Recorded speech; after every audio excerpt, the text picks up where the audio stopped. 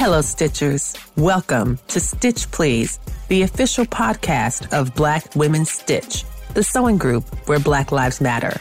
I'm your host, Lisa Woolfolk. I'm a fourth-generation sewing enthusiast with more than 20 years of sewing experience. I am looking forward to today's conversation, so sit back, relax, and get ready to get your stitch together.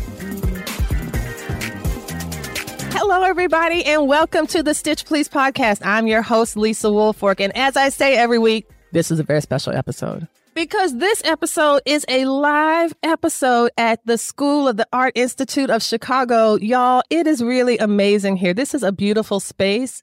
I walked by a bathroom. It said all gender restroom, and there was a sign beneath that said, don't make art in here. And I went to the women's room. It said the same thing. No art making in here.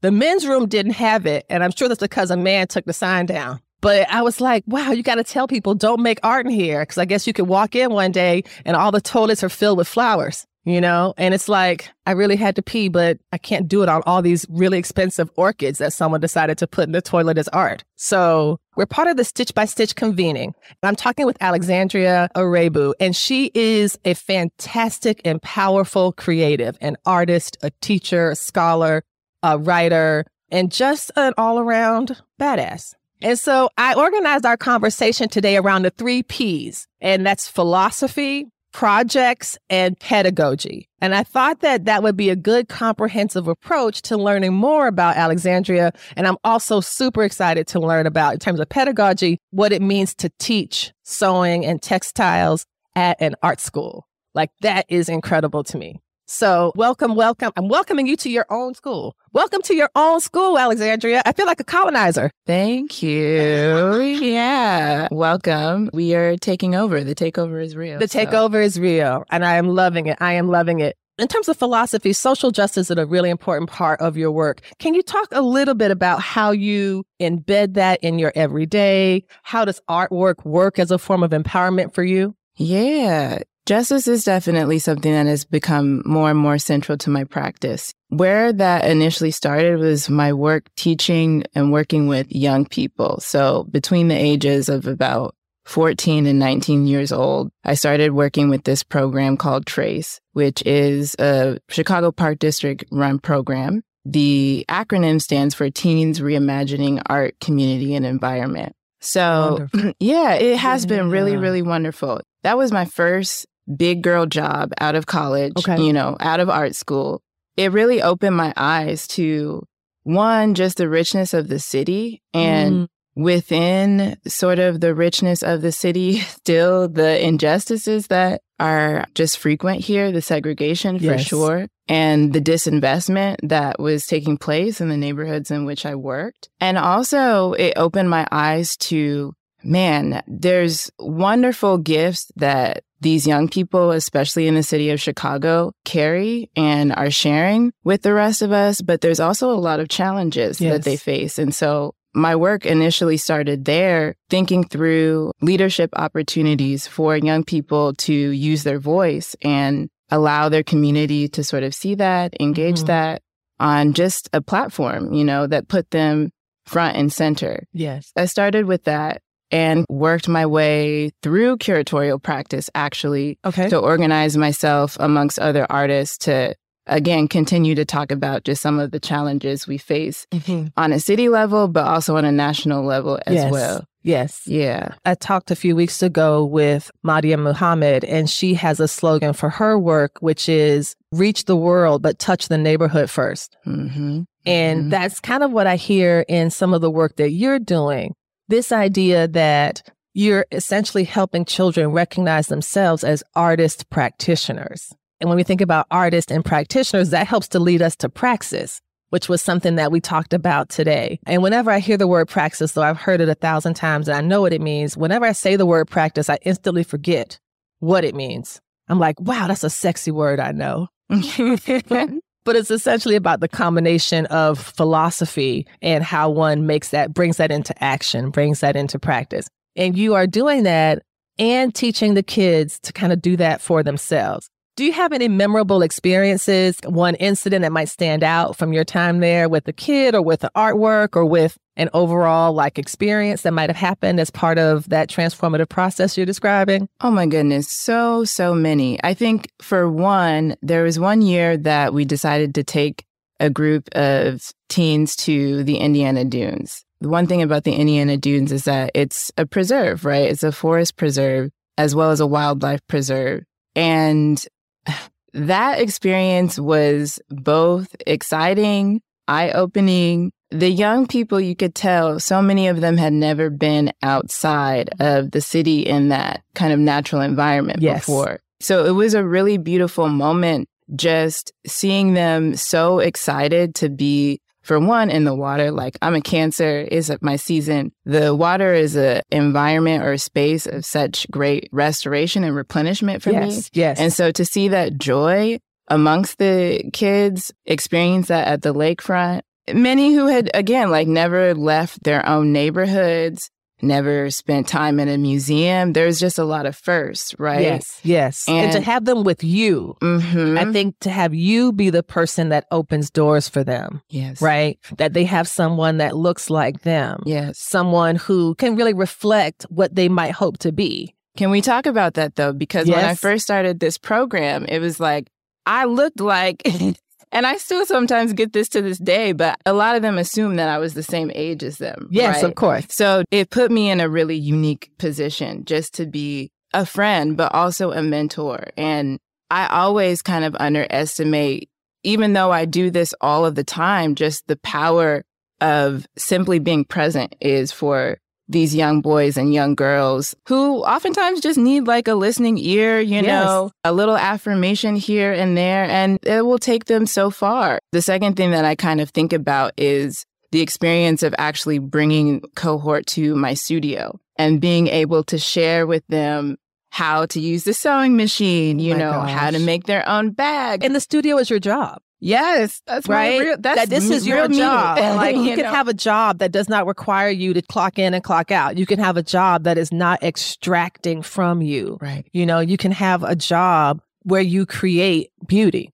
Amen. Ashe. Like that could be a job. And I think it's important that kids know that because I feel like, I don't know, that there's lots of ways to be free. Yeah. And to be happy and to create beauty. And they have that possibility within their reach at all times. That's the thing that I was told growing up. And I was so grateful to my parents for saying that to me. You know, you can do anything that you put your mind to. As long as you can see it, you can achieve it. And I really took that to heart as a kid growing up. And I think that's where just the word that my mother has been using as of late has been courage. I think that's where some of my courage to break through into some of these practices as an artist, the reason why I've felt okay, like trying out different roles and sort of positions. So young in my kind of career or early in my career, just this notion that anything is possible. Right. And that if you can see it, you can truly have it. I want to switch gears a little bit to talk about your use of textiles and what textiles mean to you and fibers and fabrics. And I remember we were talking earlier, I was telling you that when I was a kid, and I think it's still true that some folks, I'm not sure if it's generational, I'm not sure, but my mother and her generation, and even my mother's mother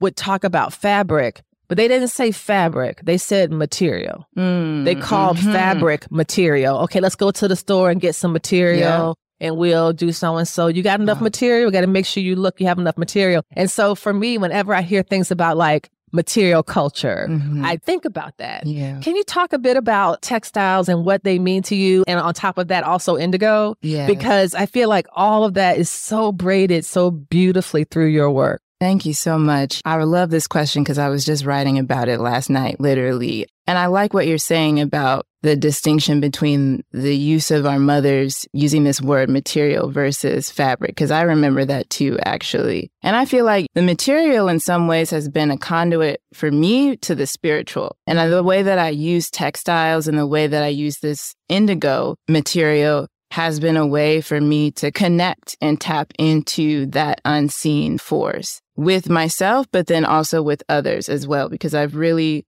used the making process both to extend my own personal questions, but also to ask questions with other people, other Black folk who have questions about their origins, other Black folk who have questions about, one, like, where is it safe for us to convene and to gather and be free and be ourselves? You know, that takes discipline. It also takes a little bit of faith or hope. And so, yeah, I've really been working with textiles and these materials. This was something that probably one of the earliest things my great-grandmother taught me how to do was to sew with a needle and thread and how to hop on the machine. Okay. I was one of those great-grandchildren who we made the mini quilt. We made the little outfits for our dresses or our dolls. So yeah, have really enjoyed working with textiles and working with cloth. To me, cloth is another connector. It's something that we all as human beings have a relationship to. Yes. And I like the fact that, to me, it feels like a great catalyst for driving stories, which is something that has been a central source of inspiration for me, is just the role of stories, how they shape our sense of self and knowing, and again, like community. So yeah, I use all of those things. I think about the richness, just being a descendant of African people, the way in which the cloth, the weave of a cloth, the designs that are embedded into a cloth, the role that color plays in a cloth, all of these things, they have meaning. And that's something that also is really important to me. That meaning contributes to our, you know, our memory, our remembrance of, again, just reminding us who we are. I think kind of quilts serve in the same purpose as that. And I wonder if you could talk a little bit about indigo as a dye, as a process, and as a social agent. Yes. And you might recall from Catherine McKinley's book on indigo, she was on the podcast. She was on the podcast for her African Lookbook. I thought I saw a note about that. Yes, that she was on the podcast for African Lookbook, which is episode 99. Yes. Y'all go check that out, episode 99. And she talks about indigo, as we know it, is both an object, but also one of the things that helped to fuel the slave trade. And it became a thing for which people were traded. It became an asset that was so valuable. And yet it's also a craft of beauty in the same way, though, that people would be really harmed. Can you talk a bit about why indigo is something that you bring into your practice? Like, what is to be learned in this day and age from indigo? Is it just uncovering part of the story or reclaiming? How do you approach that?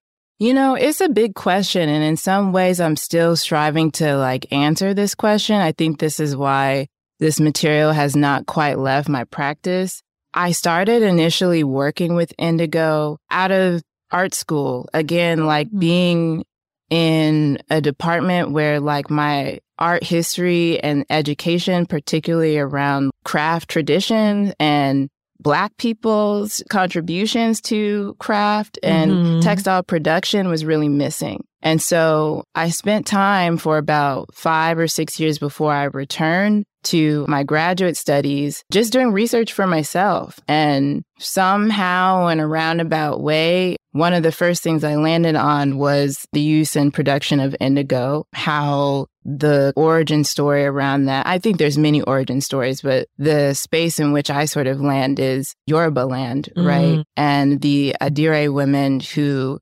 cultivated indigo and tie and dye cloth as a means for beauty, as a means for creating economic wealth and empowerment. They were the mothers and the stewards of the cultivation of this plant, the production of this cloth, and also the marketplace. So it wasn't until I believe it was around the late 1800s where the production of the synthetic indigo by BASF, this German company, tampered with all of that. And so these women, they were, again, like the leaders and agents of this thing, the facilitating the circulation of this, what Catherine McKinley calls it, is this color that seduced the world. Everybody wanted a taste of this blue. And it was at the time also something that was very difficult to cultivate naturally. Indigo has been a driving force for me to explore some of these conversations around economics. I take responsibility and sort of, I think it's a privilege to be able to know where it is that you are from, right? And I I take responsibility. That's something that I don't really take lightly. Mm-hmm. And so part of that work, I think for me, especially as I get older, is really learning my stories and doing the best that I can to kind of learn them and learn them thoroughly. In a lot of instances, it requires for me to kind of go to the source. That's something that is on my radar. But again, I think it's important that because erasure is so prevalent in our communities, right? And the things that they're telling us in our history books, in our history classes and these educational systems is also troubling. So I think it's important that we do our own work to learn the truth. Yes, absolutely. Hey, friends, hey. Stop on by the Black Women Stitch Patreon page and help us gain 200 new subscribers by the end of 2022. The Black Women Stitch Patreon page has been recalibrated to reflect 3 levels of giving with excellent benefits in each tier. Beginning at $5 a month, the Black Women Stitch Patreon includes benefits such as videos of the Stitch Please podcast, monthly stitch ups, direct video messaging, a quarterly gift, and more. So check out the Black Women Stitch Patreon and help us get 200 new subscribers by the end of 2022. The link to the Black Women Stitch Patreon page is in the show notes. Help us help you get your stitch together. And thank you. Well, I want to talk about some of your projects. All of your projects seem very connected, not just by you and your visioning, but also about, it seems like a commitment to justice, to liberation. Mm-hmm. And I was thinking specifically about Finding Ijeoma. Mm-hmm. And I'm wondering if you could talk about what that project meant for you, like what it meant to start Finding Ijeoma and to build that. Could you let us know a little bit more about that? Absolutely. Okay. So Finding Ijeoma was a project that I initially started in 2015. Through a partnership with the Chicago Cultural Center right here downtown. They had initially started this residency for artists to spend 3 months in these massive studios and just make or do what they want over that time period. Mm-hmm. And so what I had decided to do was actually to kind of host a series of just workshops and events that were honestly like lifestyle driven, things that I found of value. So I partnered with other creatives, Black creatives in the city, across wellness, the arts, music, young people. I had a little camp out in my studio, invited young people to come and make art overnight, which was really dope. Everybody wakes up the next morning, they're like, I want to be an artist. Yes. No, seriously. Some of those girls still check in with me to this day, which is just, again, a blessing. You just never know whose life you're going to touch. That's true. I partnered with some DJs and had a couple of dinners. All of this was ultimately hoping to get at who is Alexandria, my own kind of identity. Ijeoma is my middle name, and it means safe or good or fruitful journey. And it's a name that fathers give to their daughters. What is the hope behind that name? Yeah, the hope behind that name. I mean, for me, it feels like almost a blessing. No matter where I travel, no matter where I go, I can experience sweetness. Mm-hmm. And I feel like I can attest to that. It really is the simplicity of that I don't have to go too far from my own backyard to have everything that I need. Yes. Or I don't have to look too far. Let's say I'm not at my physical home, but that sense of home is sort of within, that I can be resourceful enough to get those things that I need. Or ask for what it is that I need. The asking part is really important. Can you talk a little bit about how the DJs help to propel the vision of storytelling? Yeah. Because I think about DJs, I'm like, oh, it's time to turn up. DJs do that, But I want to hear more about how that becomes a means of storytelling, though. Absolutely. I've used DJing and the instrument of the DJ controller to work through different questions that I might have in the studio. Like I've done some mixes where I've taken sound bites from either conversations that I've had with people or sound bites from things that I'm watching on YouTube with some of my teachers or what have you, and blending that in with music, the things that get my body dancing and moving, the things that ultimately uplift and affirm me. So I've used DJing and the mixes on that end to kind of ask questions that I'm working through in the studio, to kind of work people through a story or a journey. Yes. But then also in physical space, I think there's something really powerful about the role of the DJ and how you quite literally get to shape the experience for other people's feelings, their emotions. You're navigating them through this own type of vibration, right? Mm-hmm, exactly. I pay attention to that, right? Very down to the number of BPM that I'm using in the music. We're seeing more women DJs come to the forefront, right? Which is in this particular field, it has been predominantly male. The gift and blessing that I have as a woman who has been invited to come out in my city and elsewhere to share her perspective with others is something that is really powerful. And again, I don't take lightly. Like, you're going to get an experience that centers women, Black women, first and foremost, because that's who I am. That's right. And it's important to me that my sisters feel good in the space. I know something's wrong if my ladies are not dancing. Yeah, so I think to a degree I am still exploring just the range of possibilities that can take place with DJing. Yeah. But that it's a way of exercising a voice, saying the things that I can't say. I was not really gifted with a super amazing Beyonce, singing voice or whomever. Right. So DJing and making mixes has been a conduit for me being able to express some of those things. I would say, too, with Finding Ijeoma, kind of the long-range vision of that is to use Finding Ijeoma as a lifestyle and storytelling platform for sharing not only my stories, but the stories of folks in my community. So, right. Even some of the kids that you talked about in the program that you did earlier when you first started, some of these same kids can grow up to be the ones who tell stories on this platform that you've created. Precisely. It's just also well structured with such internal sustainabilities built in. And I think it's very powerful. It also reminds me of when you're talking about dancing and music, I was thinking about the vibrations because, music is all vibration, sound waves. We're looking at these waves on this screen right now to measure our voices. And I was thinking about the vibrations of fibers and fabric and how people vibrate. And it had me thinking about the kinetic possibilities of art. And yesterday, one of the quotes from the discussion, I forgot who they were quoting, but I do know Alice Walker said something similar. But she said, art takes the ceiling off our imagination. That was Miriam Kalba. Thank you. And that was a quote from her. It takes the ceilings off our imaginations. And it's such a beautiful image to imagine, like, you're in a car or whatever, and then it becomes a convertible, and there's no roof. And it's like, oh, wait, I'm wondering if you could talk a little bit about how the vibrations of the music and dancing might connect to what it means to have a fiber or a garment on your body that's also in a vibrational alignment. You know what I'm saying? And I'm wondering, do you sense that audio vibration through the DJ, the kinetic vibration and movement of the dance, and then the fabrics themselves, like putting all those three things together?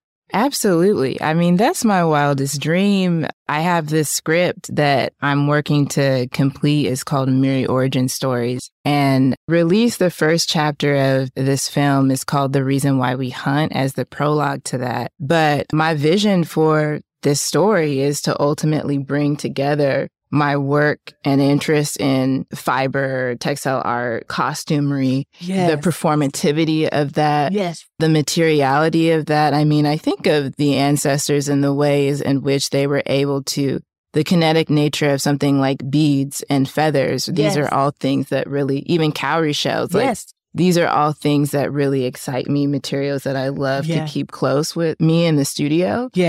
And I just want nothing more but to see it all activated in one. Especially like when I think about cowrie shells, I know in Spanish, they sometimes refer to cowrie shells as la boca del espíritu. Yes. The mouth of the spirit, the mouth of the spirit. And it's just like, that's awesome. I want to turn for our last segment to talk about what it means to teach here. You talk about the classes that you said social fabric was a class. And is there another one? Yes, I also teach Intro to Fiber and Material Studies and Advanced Fiber and Material Studies. So I have the really unique role or responsibility of both introducing people to the department at the school, which is a unique department in itself. We don't really have too many fiber and material studies, as far as I understand, programs across the country for people to study these things. Exactly. Yeah. So I get to seduce people into joining us, but then I also get to see them off at the end, life after school. How do we make sense of all of these things that we've been doing in this safe or comfortable or whatever, maybe sometimes challenging space? How do we take those lessons and bring them out into the real world? And this summer class, Social Fabrics, has been an interesting, I'm kind of doing both of those things in one. In 3 weeks' time, like 6 hours a day. 6 hours a day, Monday through Friday. I'm working. You absolutely are. And the students are working with me, you know, which has been really amazing. Like, we're an intimate group. This is the smallest class I have ever worked with, but I am so grateful because it's allowed for us to move at a pace. Although the class feels really accelerated to me, it's allowed for us to move in this slowness that I think has been really rich to our discussion, and also like the amazing work that they're generating right now. I'm so proud of them. I'm proud of myself. Yes, you should be. It's really wonderful because I think that sometimes